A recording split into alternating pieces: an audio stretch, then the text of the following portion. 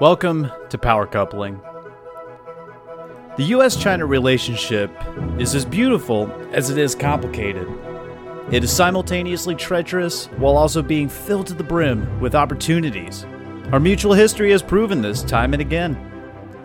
Sometimes we miss these opportunities. We look at each other too often through political and economic lenses, and in turn, this taints our view of the people of a country who are just that. People. This podcast seeks to change that.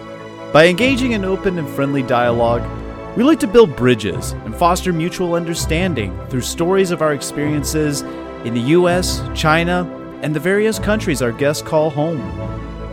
We will find where we differ, where we match, and where both countries can and indeed should learn from one another. The foundation of humanity's future will be built on us. So let's get to know each other better. And let's have some fun while we're at it.